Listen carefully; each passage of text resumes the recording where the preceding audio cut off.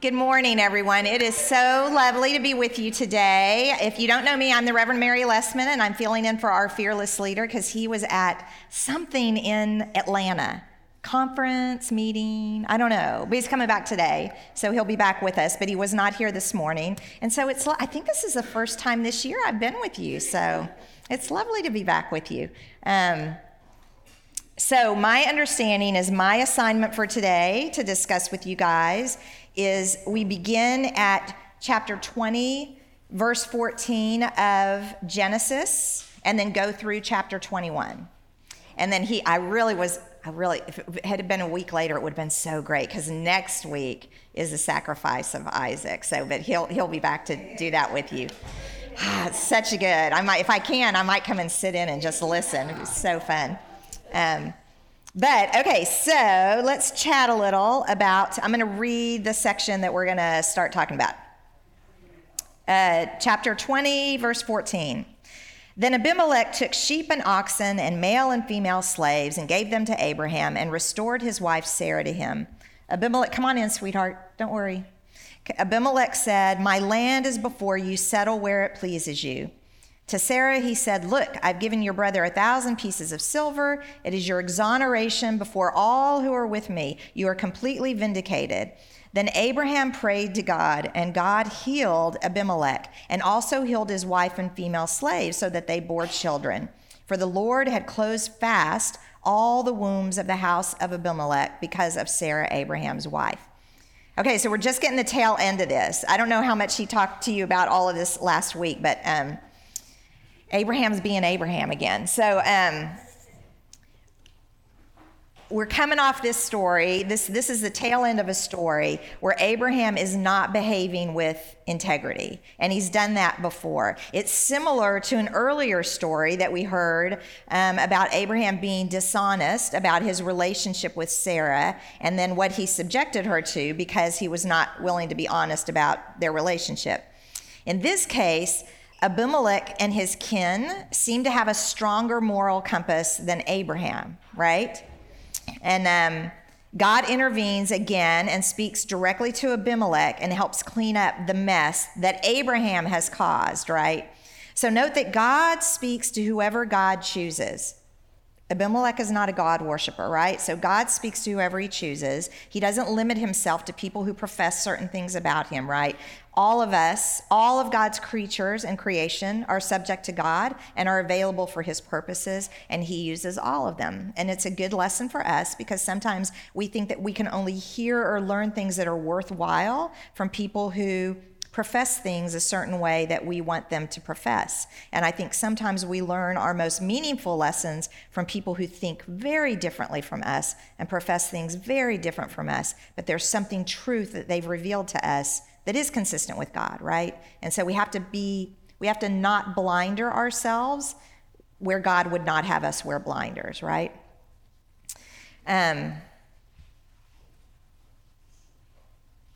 And the kind of the corollary of that is all of us are subject to God, whether we profess that or not. So God had gone in and closed up the wombs of all the chicks in Abimelech's household while this whole thing was going on, right? And then he reopens them again. So even though Abimelech's kind of like, dude, I have no relationship with you. I don't worship you. I don't do anything. Doesn't mean God didn't step in and do what he wants with all of us, right? So there's a corollary both ways. Okay, so don't you love that Abraham tries to get off on a technicality? This is actually just before the passage I read for y'all today that's officially done, but this is so great. We got to talk about it. Well, yes, he says, she's my wife, but she's also my sister. We have the same father. So I wasn't really lying when I said she was my sister, but I just didn't tell you that she's not my wife as well. Okay, so we'll start by trying not to be overly appalled that Abraham and Sarah are half siblings and yet they're married. So it goes back to the age-old question, who did Cain marry and who did, right? It's like, where did the chick come from? So you don't want to pull that thread too much because it just gets into lots of areas that are very uncomfortable. And so the same thing we're going to say, there weren't a lot of folks roaming the earth at this point. And so you kind of took what you could get, right? So they're half siblings, and they've married each other, and you stayed in your clan, right? You stayed with the people that you knew, and so you actually very often were being set up with people that were not too far back on the whole family tree thing, from you. So that was not uncommon, and God works through all of it to bring about His purposes. It's okay. And keep in mind, the whole lineage of the Christian family flows from this. So we go all the way back to half siblings who were married. So any of us who want to put our nose in the air as Christians, we should we might want to double check that instinct, right? Okay, so we're going to wrap up that little section there with, once again, that kind of parallel story with Abraham not behaving well and God stepping in to kind of clean up the situation. And so we wrap up that section and we get into chapter 21. So Sarah is finally getting her baby. Oh my gosh, how long have we been looking for Sarah to get her baby? Okay, so before we dive into all of that, I want to recap how the promise of God kind of gradually unfolded over this period. So first, God calls Abraham out of Ur, and he tells him that he will make a great nation of him. So that's all the way back in chapter 12, where we start the Abraham section of Genesis, right? So God calls him, he says he's going to make a nation out of him, that his descendants will be numerous, right? Well, so if he's going to make a nation out of him and his descendants are going to be numerous, he's going to have a kid, right? That's going to be part of this, right? So years pass, and God comes to Abram in a vision. And Abram challenges God on the whole lots of descendants promises. Okay, I wanted to read you this. So I'm going to go back to 15. So now we've gone from chapter 12 to chapter 15, and I'm going to read you 1 to 6. After these things, which is so interesting, that's entry words that they use in the Bible a lot in Genesis, after these things, and it's kind of like, that's just kind of saying at some point in time, which is doesn't help us, right? Doesn't nail anything down. So after these things, the word of the Lord came to Abram in a vision. Do not be afraid, Abram. I am your shield. Your reward shall be very great. But Abram said, O Lord God, what will you give me? Which is kind of bold, don't you think? Like, to God, what are you going to give me, God? Okay, what will you give me? For I continue childless, and the heir of my house is Eliezer of Damascus. And Abram said, you have given me no offspring, and so a slave born in my house is to be my heir. But the word of the Lord came to him, this man shall not be your heir. No one but your very own issue shall be your heir. He brought him outside and said, look toward heaven and count the stars, if you are able to count them. Then he said to him, so shall your descendants be. And he, Abram, believed the Lord, and the Lord reckoned it to him as righteousness.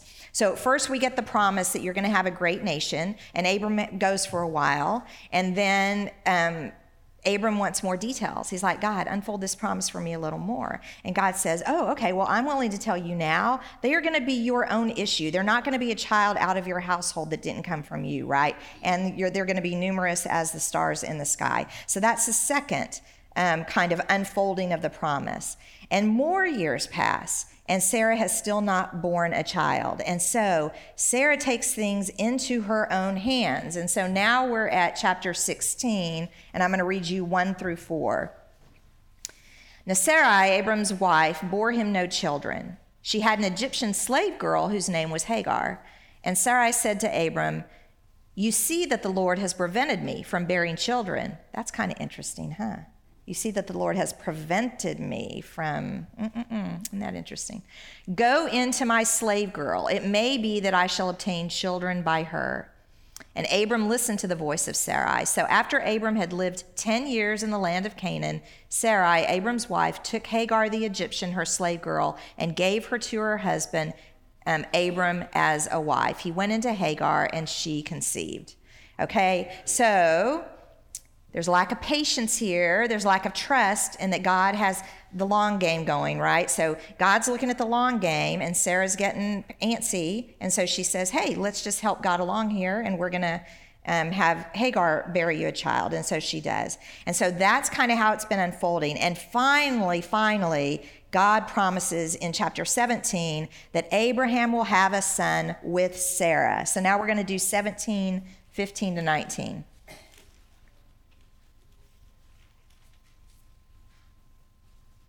God said to Abraham, "As for Sarai, your wife, you shall not call her Sarai, but Sarah shall be her name. I will bless her, and moreover, I will give you a son by her. I will bless her, and she will give rise to nation. Kings of peoples shall come from her." Okay, so now we've got more unfolding of the details of the promise. At first, it's just you're going to have a great nation. Then it's going to come out of your issue. And now he's saying, it's not through your slave girl. It is through Sarah, right? You're going to have this child through Sarah. So here in chapter 21, we're finally getting to the fulfillment of that promise of Sarah having a child herself.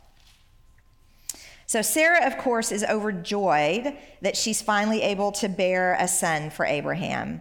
The son is born, and he's circumcised according to God's instructions. So if you go back and keep reading in chapter 17, where I just said you're going to have a child with Sarah, God goes on then to say, and this is what you're going to do. On the 8th day, you're going to circumscribe him. La, la, la, la, la. It gives them all this stuff, right? So according to the instructions that God gave them back in 17, they follow all of that when Isaac is born.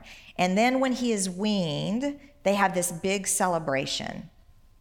So I wonder if that's still, how old? I have no idea. Has Chris thrown that out? I have no idea how old children were when they were weaned. I'm thinking you probably kept nursing them for a lot longer than we do, because you had the time, and it cuts down on food and all the other stuff, right? So I'm thinking they probably did it. The child was probably older when they weaned, but what are we thinking? 4, 5? I have no idea, right? No, I mean they could have used pouches, right? Made out of skin, and cut a tip and let them suck through, right? So I'm sure they had something that they used, but I would think the most cost-effective, and why not? Pretty much your days are spent surviving. That's what your days are, right? You're not working for a corporate 500 company and having to use the special room or anything, right? So anyway, so I would think you do it for a long time. But at some point, but I digress. So at some point, you wean the child, right? And they have this big celebration. So Sarah's in the midst of this celebration, and she kind of finds it impossible to be completely happy as long as Hagar and Ishmael are around. And she kind of sees them as a threat. And there's this line here that says, verse 8, "The child grew and was weaned, and Abraham made a great feast on the day that Isaac was weaned. But Sarah saw the son of Hagar the Egyptian, whom she had borne to Abraham, playing with her son Isaac." And so then she turns to Abraham and says, cast them out, right? And so there's something about seeing him. Now, that's the NRSV translation. I'm not sure which translation is in the study guide, but it said laughing, which is an interesting translation. So instead of playing with, it says laughing. And that's kind of interesting because you kind of juxtapose that against the fact that Abram laughed when God said he was going to have a child, and then Sarah really laughed when God said she was going to have a child. And then here she now is kind of turning that around and laughing as she has this child that had been promised her and is celebrating him being weaned. And then we have this other child of Abraham's that's laughing with her child, and that kind of puts her over the edge, right? So she sees them as a threat. Apparently, she was able to stomach their presence when it was just her. So we had that whole earlier scene where Hagar was sent out when she was pregnant. This is because right away after she conceives from Abraham, we get Sarah saying that she despised her, right? That Hagar kind of had this attitude then with Sarah. And Sarah's like, "How can you let a maidservant treat me like this?" And he's like, "She's your maidservant. I ain't got nothing to do with this. You deal with it." And so they send her out. So she's pregnant, and they send her out. And then God speaks to her and tells her to go back and submit to Sarah and be part of that. So we're going to talk about the time frame in a while, but it's been a while. And so Hagar has been back with Sarah in this kind of uncomfortable relationship all this time. So apparently Sarah's able to handle it when it's just her. But now that Isaac is here, looks like her fierce mama bear side comes out, and she doesn't want Ishmael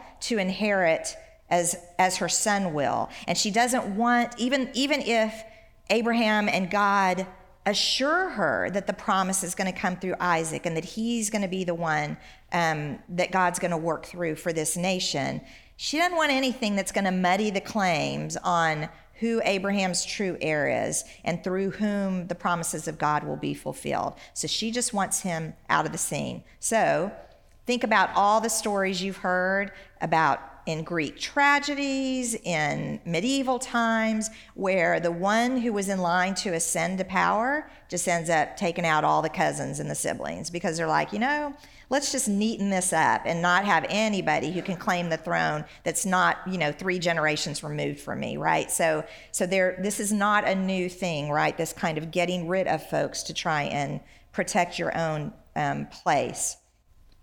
So Sarah tells Abraham to send Hagar and Ishmael away, and we're told that the matter was very distressing to Abraham. And he, of course, loves his son Ishmael. And so, yes, it's become very complicated with these 2 women who don't get along, but Ishmael is his son, right?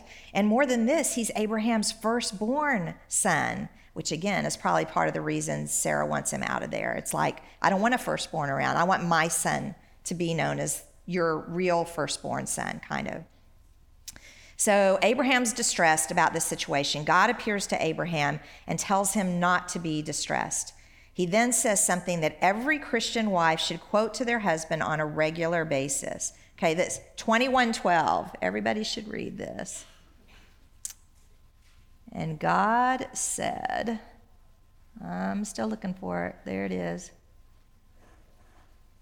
Whatever Sarah says to you, do as she tells you. Don't you love that? Because we get that people love to use that verse in Paul about wives submit to your husbands, right? Nobody pulls out God telling Abraham, whatever Sarah tells you, you do it. So just want that. You might want to put that on your refrigerator or your bathroom mirror or something. Genesis 21:12, okay? Okay, so let me read 12 and 13 here. But God said to Abraham, do not be distressed because of the boy and because of your slave woman. Whatever Sarah says to you, do as she tells you.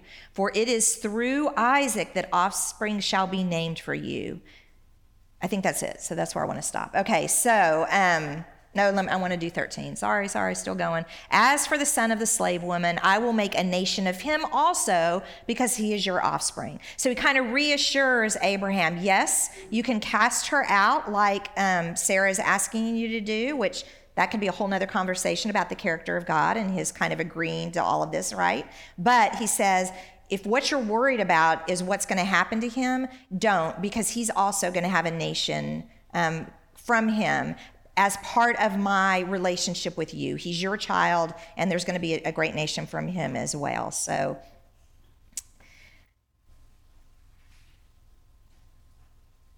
okay, so knowing that Ishmael will be under God's care, Abraham loads Hagar up with food and water, and she sends her with Ishmael into the desert.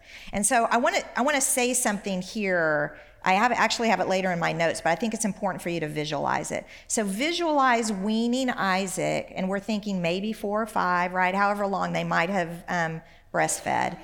And there is a 14-year difference. If you go by what they tell us, there's a 14-year difference between the birth of Ishmael and the birth of Isaac. So that's a whole different picture, isn't it? When you're visualizing a 14-year-old boy, well, that would have been as an infant, right? So now you're talking 17, 18-year-old young man playing with this child that now Sarah is saying to send out. Now we know the stats in all of, especially the Old Testament, and especially in Genesis, these most ancient stories that we have of our faith. We can't be hanging our hats on the years that they tell us. But what we're told is that Abraham was 86 when he had Ishmael, and we're told that he was 100 when he had Isaac. So there's a 14-year gap there. So kind of picture that change in age we're talking about. So here's what I want to talk a little bit about. back in 16, I referenced earlier that Sarah had him cast out. Well, Abraham gave Sarah permission to send Hagar away when she was pregnant because she said, she's looking with contempt on me. Why would you let someone do this? He's like, you take care of it, right? So that story is written by the Yahwehist, or what we know as the J writer. And the story that we're hearing today is written by the Elohist writer, or the E writer. So I want to digress a little, and I don't know how much Chris has talked about source criticism, but there are different writers that we can identify from the way that they write and from what their emphasis is, that their stories got mishmashed into Genesis. And so the blessing is that there wasn't a committee somewhere along the way that said, hey, we're starting to actually put these stories together as a way to let our people know our history and where we come from and kind of own who they are, right? So hundreds and hundreds, centuries later, they're starting to do that. And they're going back to these oral stories that they've heard. And instead of kind of saying, ooh, there's this story and there's that story, and they're really about the same thing, let's pick a winner and go with that story and then get rid of the other, because we don't want to muddy the water. We want people to understand the right thing, and it might be confusing if we have different stories that say different things.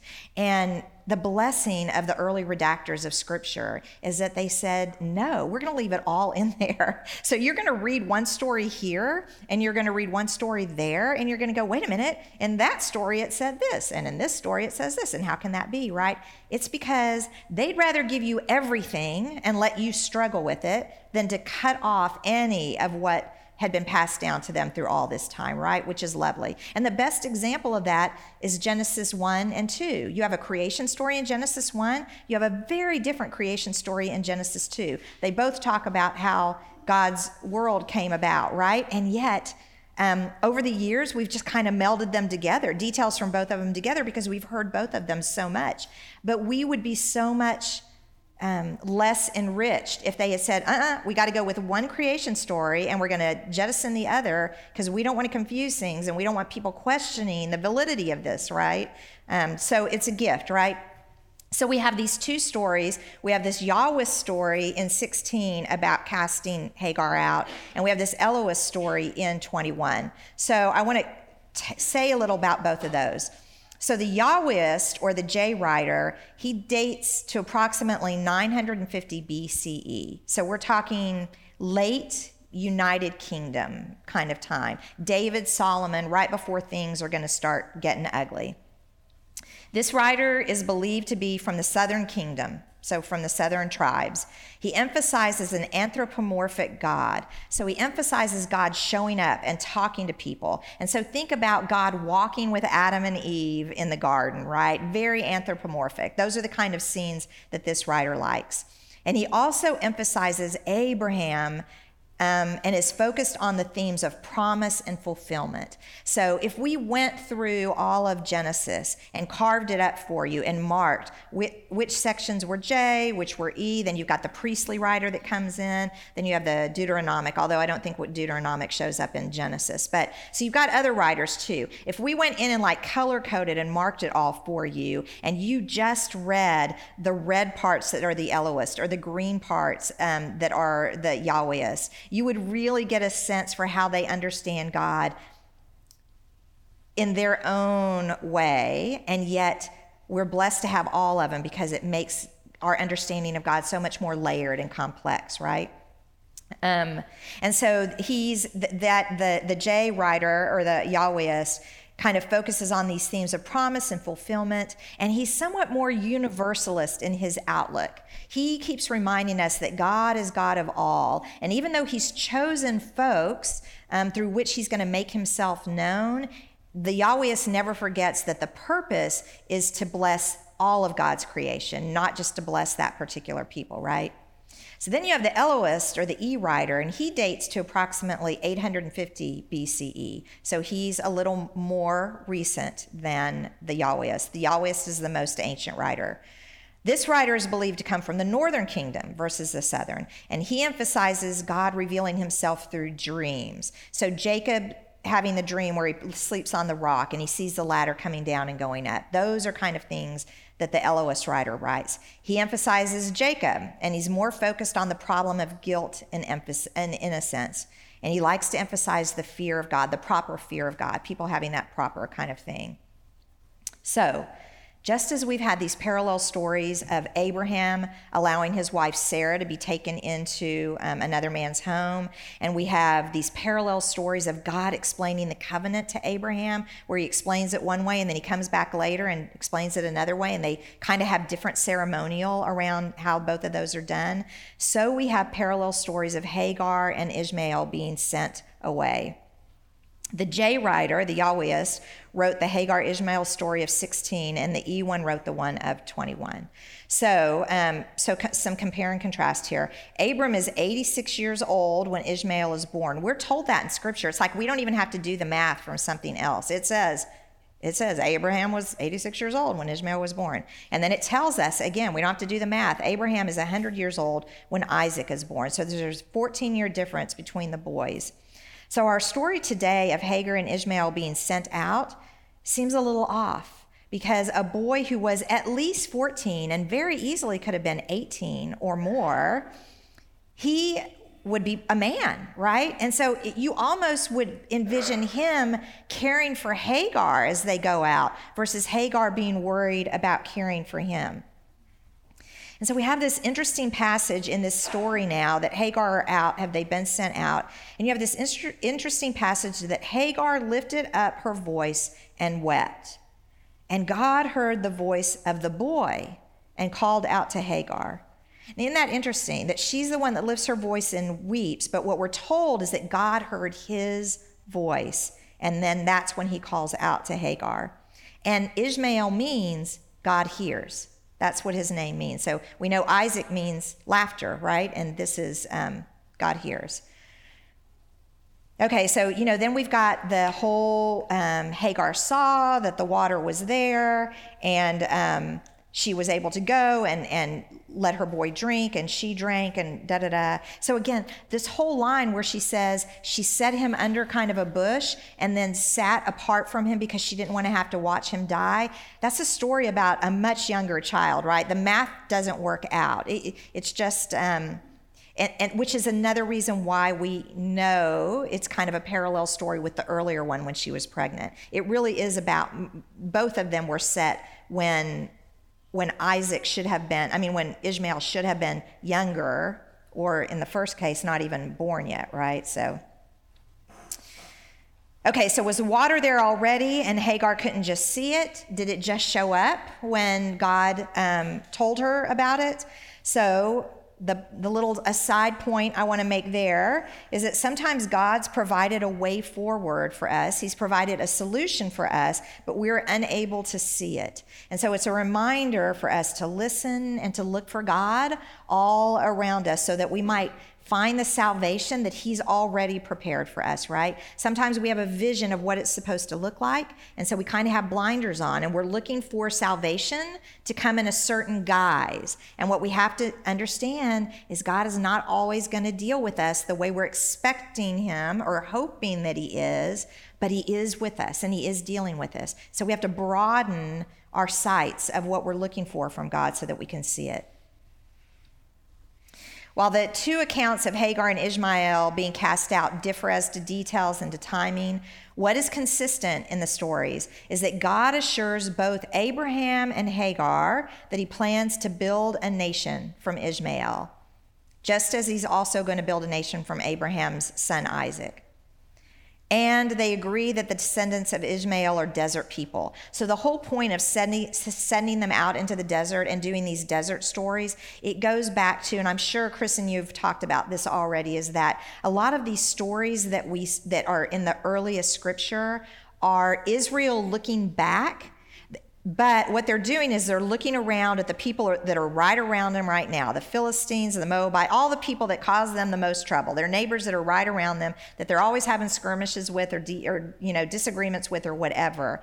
they read them back into scripture, into these deeper stories. And so you get all of these origin stories about why our relationship with so-and-so is a certain way and why the Edomites do this and da-la-la-la-la. So it's all based really about what they know of those peoples during the, separated kingdoms or the United Kingdom. It's not at this time, but they read it back in there, right? And so these stories set up the Ishmaelites as a desert people, which is what they were. So let's talk about the Ishmaelites a little, because I looked them up. So Western Arabia Arabs are said to have been descended from Ishmael. So when I looked it up, they actually gave me 3 lines of Arab ancestry. And this is the 3rd line, and these are the ones that trace themselves all the way back to Ishmael. And so we're talking about the Arabian Peninsula, subcontinent of Asia, that area, right? Ishmael's descendants are listed in Genesis 25, and there's 12 tribes for Ishmael, just like there are 12 tribes for Isaac, which is kind of interesting, right? And it's held that his descendants hold that Ishmael was the first person to speak pure Arabic. I don't know what that really means, other than maybe they had a mishmash of languages going on, and they're kind of pushing back to Ishmael that he's the one that kind of united us under one language that became Arabic, right? And he was the first one to speak it the way that we still speak it today, is kind of what they're saying. So in Scripture, the Midianites, who were located east of the Jordan River, I'm doing it opposite to you guys, right, are associated with the Ishmaelites. They were a desert people, as indicated in both of these Genesis accounts. And the blessing of God in chapter 16, so if you go back to when he tells Hagar, go back to Sarah and submit yourself to her, he also kind of says this blessing over her. And in that blessing, he indicates that the Ishmaelites are a people that will always be in conflict. And because Israel was in conflict with the Ishmaelites on a regular basis, that's why this is read back into that story, right? That this is just a people that God actually set apart as going to be people that were going to be in conflict. And so again, it recalls for us that God is God of all the world, and he doesn't just work through people who acknowledge him as God or through people who are his chosen people, right? He uses all people to bring about his purposes. And as the commentary for today notes, you don't have to be Isaac or Jewish to have God with you, turning you into a great nation. You can be Ishmael or Arab, right? And so it encourages us to continue to look for places of commonality instead of places of division among the peoples of the world, because all the peoples of the world are God's people, right? So, okay, thoughts, questions there before we get to that last little bit about him haggling with Abimelech again and them working out their stuff, yeah.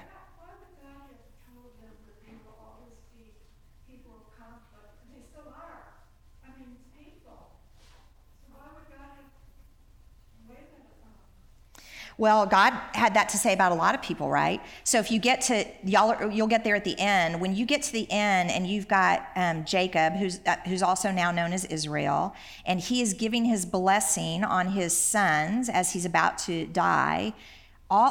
These are his own sons, and he's saying, you're going to be kind of like this, and you're going to be kind of like this, and it's not all complimentary. And very similar things are said there. So we can't pull the Ishmaelites out and say, oh, God said they're going to be conflict people. Look at how they still are. No, he said that about a lot of us too, inside baseball, right? And so what's our excuse for, right? I mean, and so are all people in conflict? And so do we go back to the Babel story and say that it's always this struggle about are all of us equally submitting to God versus not? And when we don't, we end up getting out of right relationship with one another and right? That's we can't just say it's just them. It's all of us. Yeah.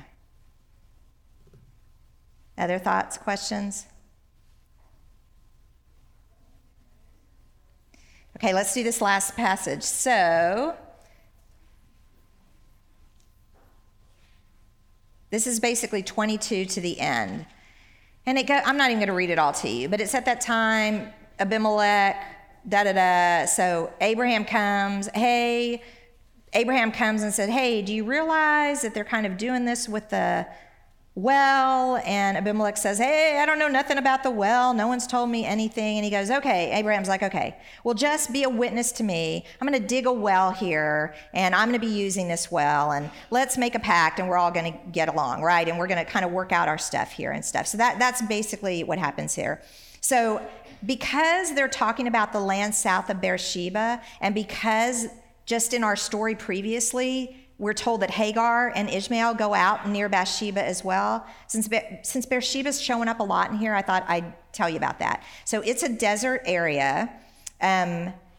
It's not at this time, but it will become the place where the Philistines live. And so again, they're kind of reading back into this, who will have a lot of interaction with Israel. And so Abraham digs a well, and he plants a tree, and he makes a peace covenant with his neighbors here again. And so again, this is kind of a companion story to Abraham's border issue with Lot and his people. So remember when him and Lot sent out, and they planted themselves, and they started growing. Their families grew, and their livestock grew, and everything, and they started running into each other. And him and Lot got together, and Abraham kind of said, what part do you want? You take whatever part you want, and I'll take the other part, right? And they kind of work out their differences and go, which is to Abraham's credit, although Lot was family, so you work a little harder to get that.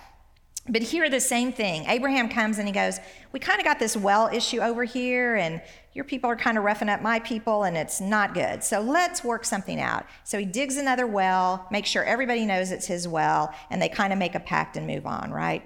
And so we're told Abraham planted a tamarisk tree in Beersheba and called there on the name of the Lord, the everlasting God. And so I just thought it was this beautiful sacramental thing. So we talk about sacraments here, how we use water and wine and oil and things to that are part of the created order that God uses as instruments of his grace to feed us, to make himself known to us, to become part of us, right? And so I love this, that he plants a tamarisk tree as a homage to God. Yes, I mean, it's a beautiful thing that you take something of creation and offer it up to God like that, right?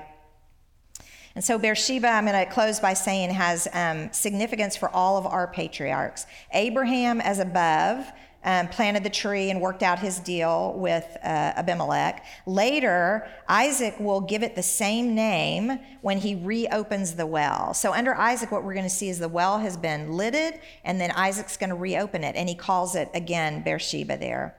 It's listed as the desert area where Hagar went with Ishmael as they were cast out, which we just said. And then what happens is as we go through Scripture, you're going to hear the phrase, especially in Psalms, from Dan to Beersheba. So that's so that would be like us saying from California to New York, right? From LA to New York or something. That's what it would be. It would be delineating borders. And so Dan is the very northernmost part of the 12 tribes of Israel. And Beersheba is the southern point. And so when they're talking about that, that's kind of what they're saying. It came to mean the whole of the promised land when they said from Dan to Beersheba. Okay. That is Hagar and Ishmael. Any other thoughts, questions, comments? It's messy, right? Our story is messy. Thanks be to God. It keeps us humble. Right. All right. Well, thank you so much. It was great being with you. Go in peace to love and serve the Lord.